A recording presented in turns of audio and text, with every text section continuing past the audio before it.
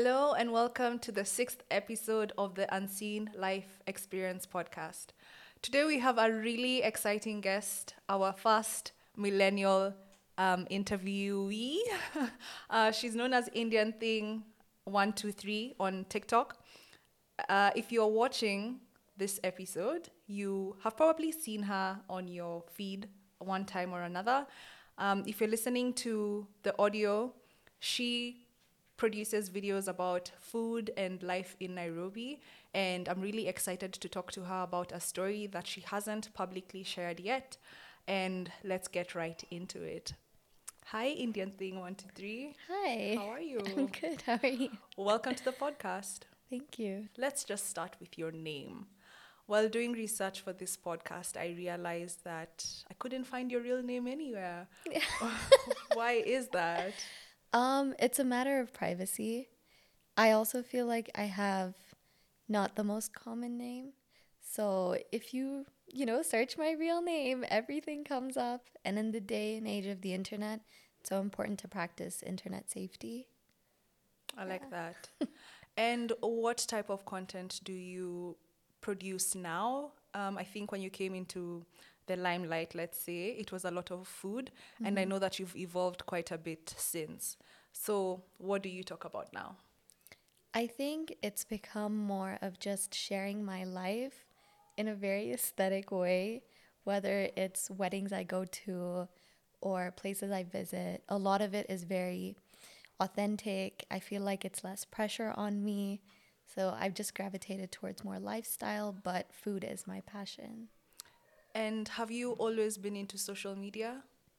Not as much. I discovered, all of these things online, like all of these people, groups, subsets, interests online at a very, I'd say in my teenage years, very later on. And then now being on Instagram, because I was never really that into social media. It's weird that there are all of these Instagram celebrities, TikTok celebrities that I never knew before, and they're huge. So, yeah. And so I saw a video where you posted about your invisible disability. Mm-hmm. It was a gym Mm-hmm. at Sarit Center. And what really captivated me about that particular video was how you really talked about inclusivity. Is that something you really look out for now? Maybe we can get into your disability. So I don't have a disability as such that bars me from basic needs. I feel as somebody who is very typically disabled, but I still do look for inclusivity when it comes to fitness, when it comes to beauty.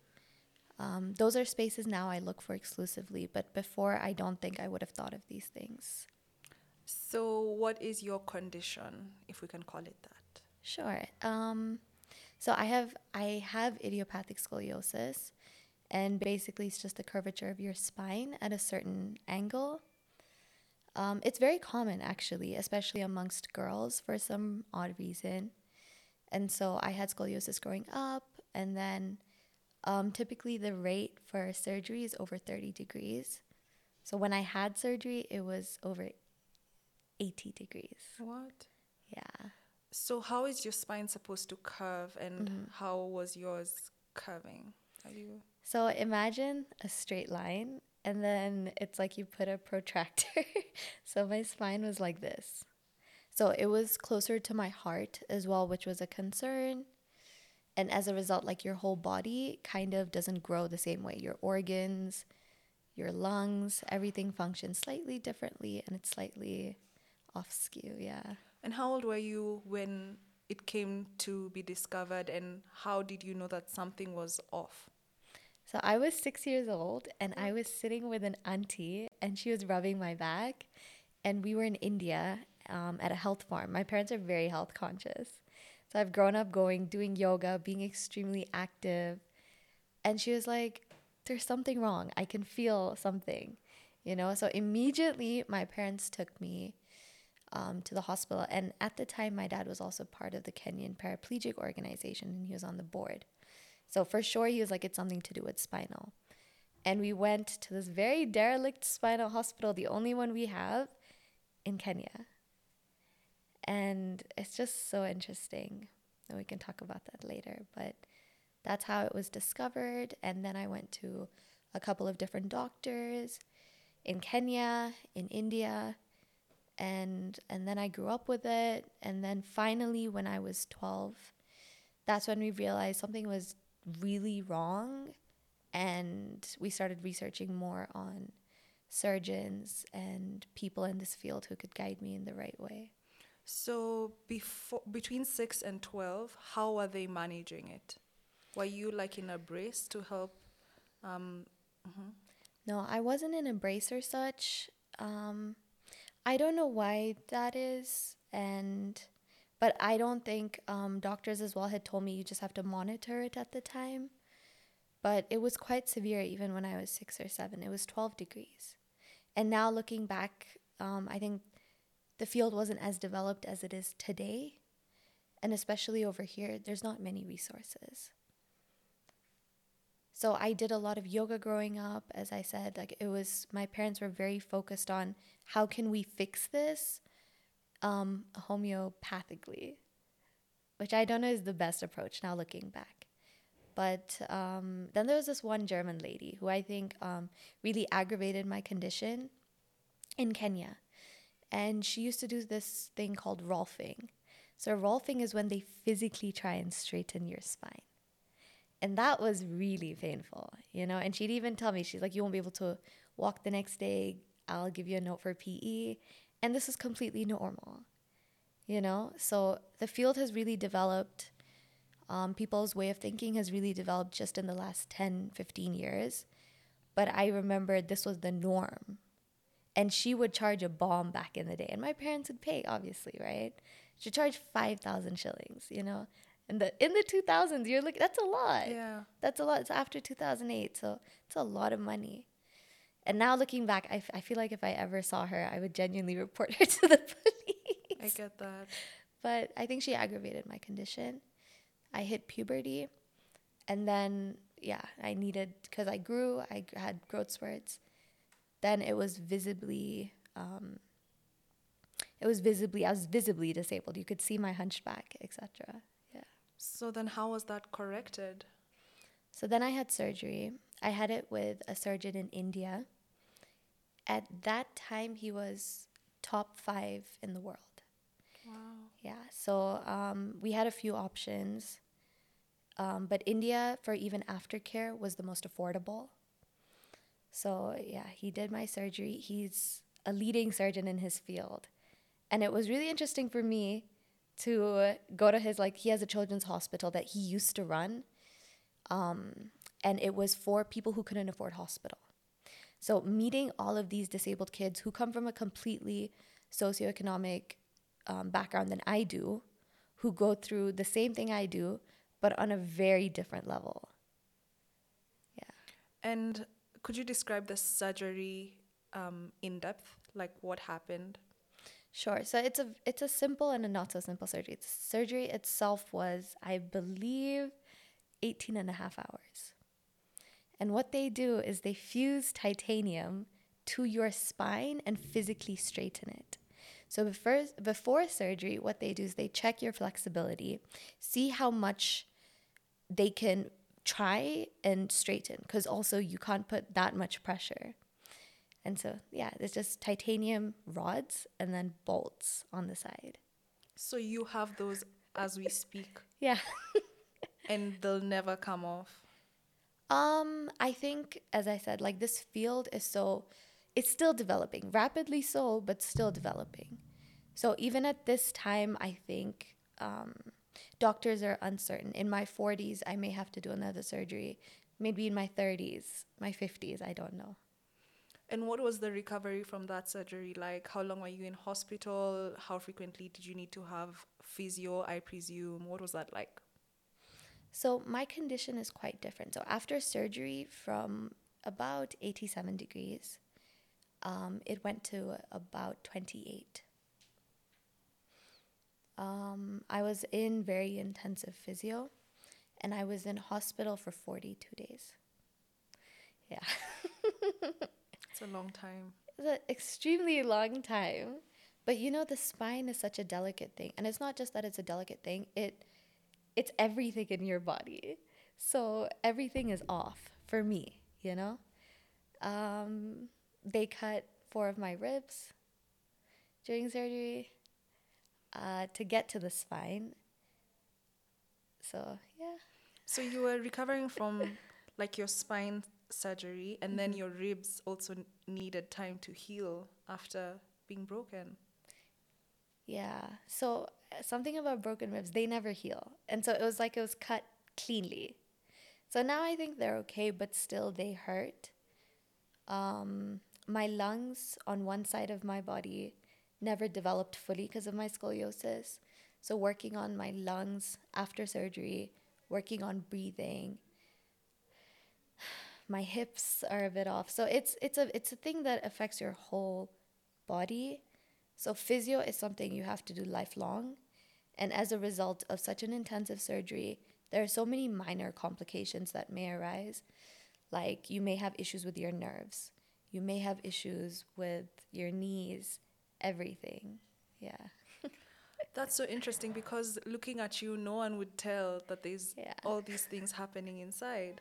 And I think that's why we need to talk about invisible disabilities and why we need to insist that people need to be kind because you really don't know what people are going through. And how have all these things affected your mobility now, and how do you manage your pain? So pain management is something I think you're learning daily, right? Some days are just worse than others. And, you know, some days I don't know how to manage it, you know?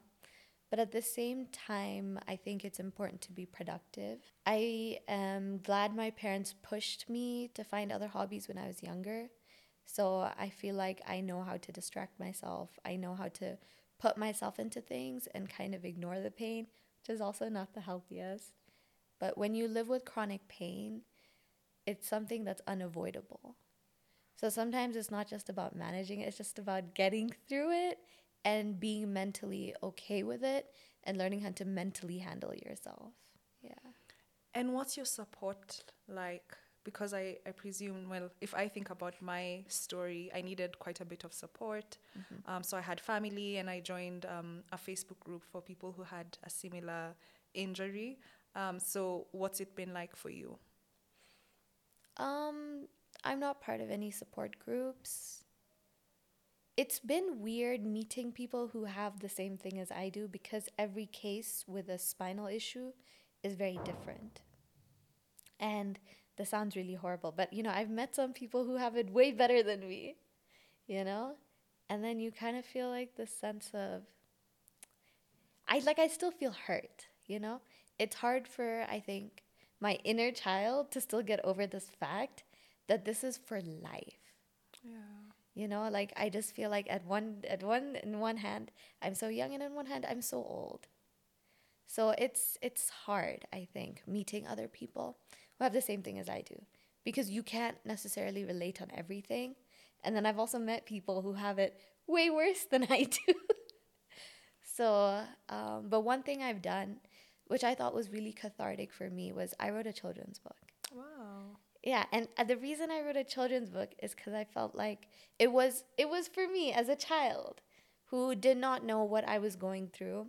Like, how do you explain to classmates? How do you process yourself at the age of 10 or 11 going through something like this?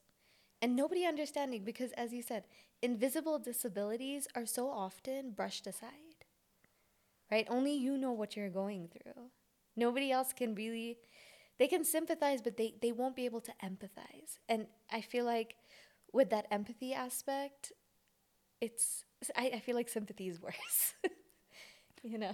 Tell us more about the book.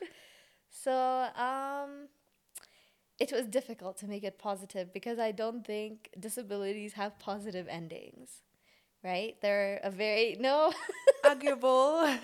I think it's hard to be positive, and I think there are just some aspects of life that are negative. Like, there's no way I'll be very honest. Like, you know, you hear all these things, and people are like, oh, your pain makes you stronger. I'm like, no, it doesn't. It really doesn't.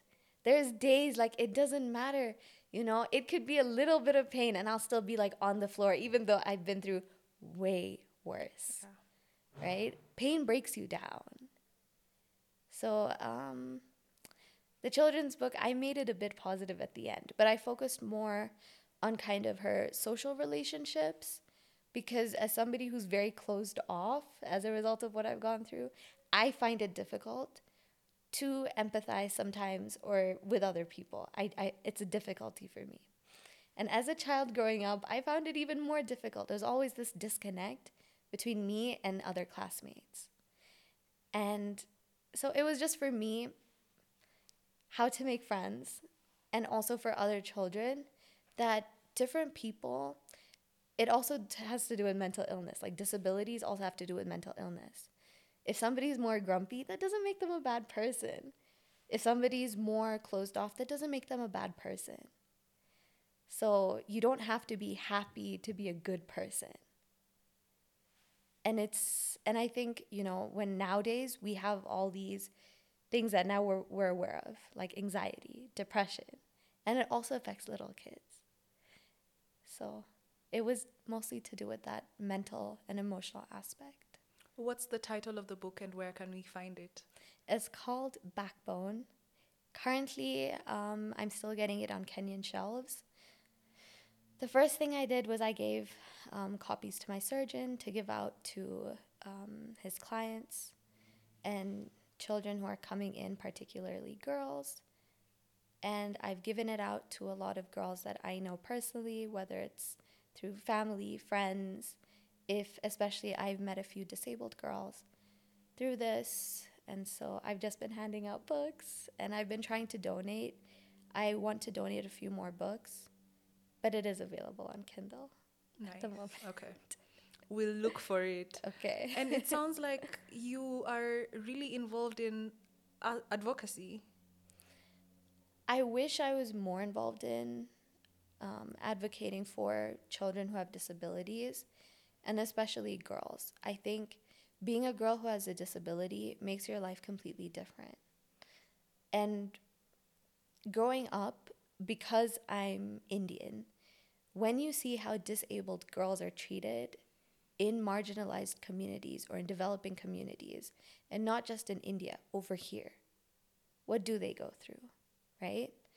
Especially if you're from a lower socioeconomic status, you are literally discarded because if you're disabled and you have a spinal disability, it's very uncertain whether you may or may not be able to have kids, right? So a lot of girls especially are just discarded by society. So I wish I was doing more, and it was something I entertained, but I think it's been really difficult trying to do that in this space. I hope you find your way along that path and that it comes to be as you imagine. Thank you. And you mentioned something about the spinal hospital here being an interesting experience. Could you let us know a bit more about that? So it's very derelict, and even though they have big donors, you can look it up after. They have big donors, but unfortunately, it's so corrupt. The charity organizations over here, so corrupt. How so? Money gets eaten. Money just gets eaten in the spinal hospital. So one thing I had wanted to do when in high school was I talked to my surgeon and I talked to my dad and I was like, how can we make the hospital better? Can we raise funds? And my dad was just like, no, because he gone through a similar experience and he was just like, it is so difficult for something like a spinal hospital, which already has big backers, to be able to implement better infrastructure because of how corrupt it is. Okay. And you mentioned that you have met a lot of people with the same condition. Is it how do you get to meet them? Is it mainly from like your friends and family sharing other stories, or how do you meet these people? It's very much like that. And then somebody will be like, oh, I know this person who's gone through something similar. And I'll be like, okay, I'd love to meet them. Especially when I meet girls who are younger than me. it's always such a pleasure because it's like, ugh, I wish I had known these things, and I'm so happy I get to tell you. So it's like that. And then I've met people who have scoliosis. It's really common, but may not have gotten surgery, or it may not be as severe as my case. And let's talk about like what you do or what we know you to do, like the TikTok video content creation bit. Are there places in Kenya that you've been and you just have a positive experience from the level of accessibility that they have? Could you mention a few of them in case people are wondering where to go? Because we had a guest who was talking about a brother who had a double amputation and she couldn't find places for him and she would always have to go scout them first before taking him. So in case there are people who need a level of accessibility, would you be able to recommend a few places maybe? Sure. And I think another point I just want to make is that sometimes if a place is not accessible, you kind of have to figure out a way in which you can make it accessible. And so my granddad passed away this year, but before then, we would take him every Sunday for breakfast. And every Sunday, we'd figure out what is accessible. So he had a few issues. So, he'd have to use the bathroom often, for example. So we'd figure out, does this restaurant have an accessible bathroom? Was he on a wheelchair? No. Okay. But he had issues with his knees. Okay. And thank God he wasn't in a wheelchair. He refused. He was a very strong person. So he had a walking cane, but he struggled with lifting his legs. So walking upstairs, walking a lot.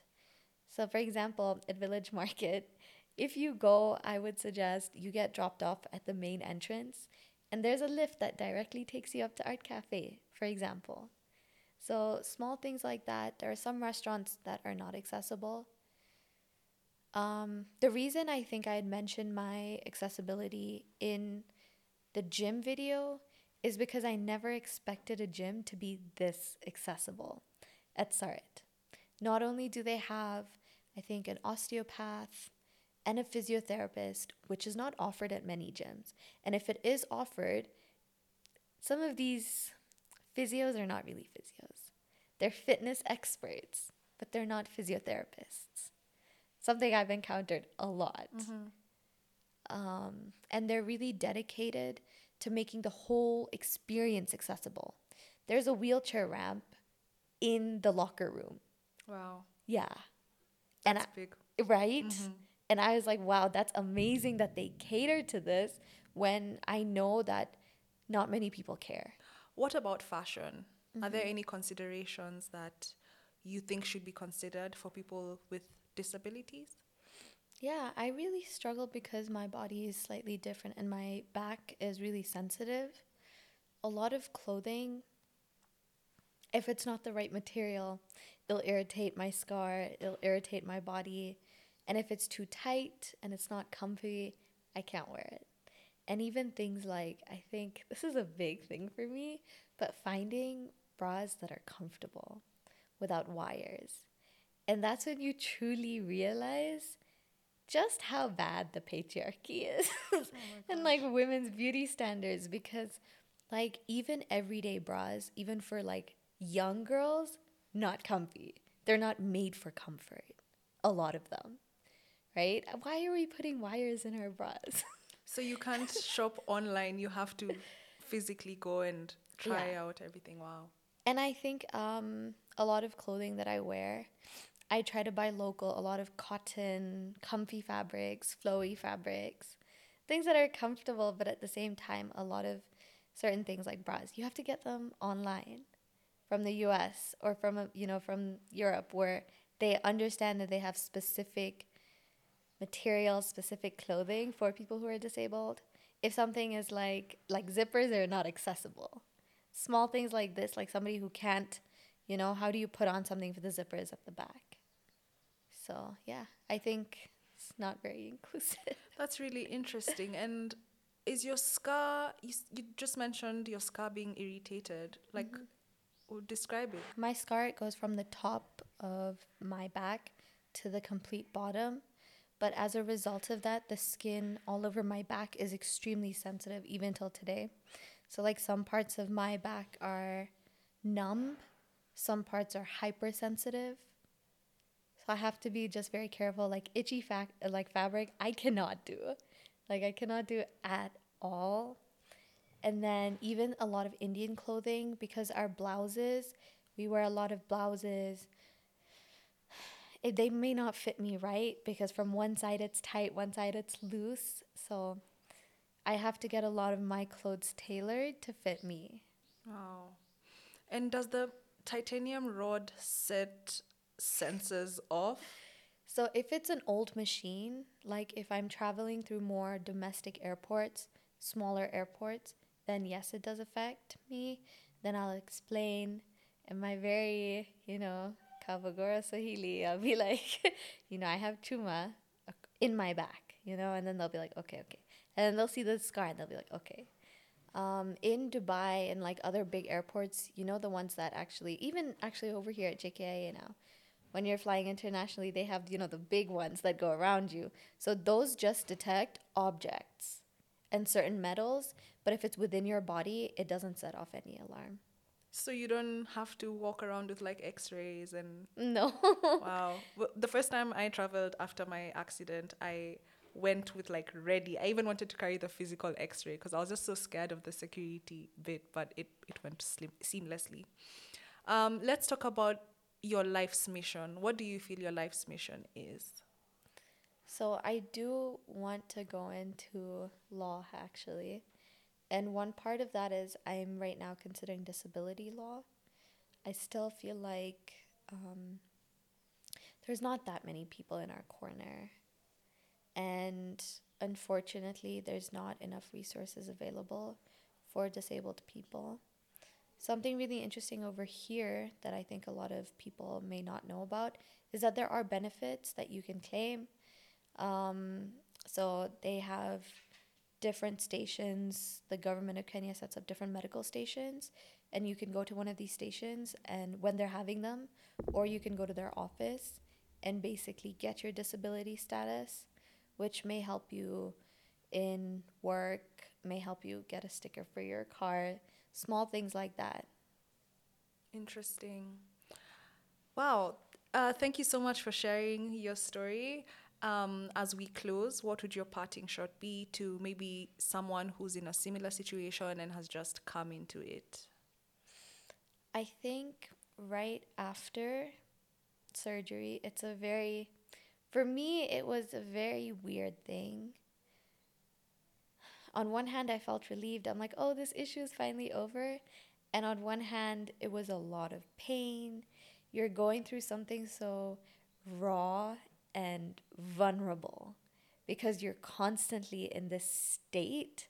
So even when you leave the house, it's hard to find a safe space outside. So you kind of have to find that within yourself. And you kind of have to remember that this may be lifelong, but it doesn't have to impact you the way you are letting it. You don't have to be sad about it. You can be angry, you can feel all these emotions, but you can't let that stop you from doing what you want and stop you from getting what you want. Well said. Thank Thank you. you so much. This has been the 6th episode of the Unseen Life Experience podcast.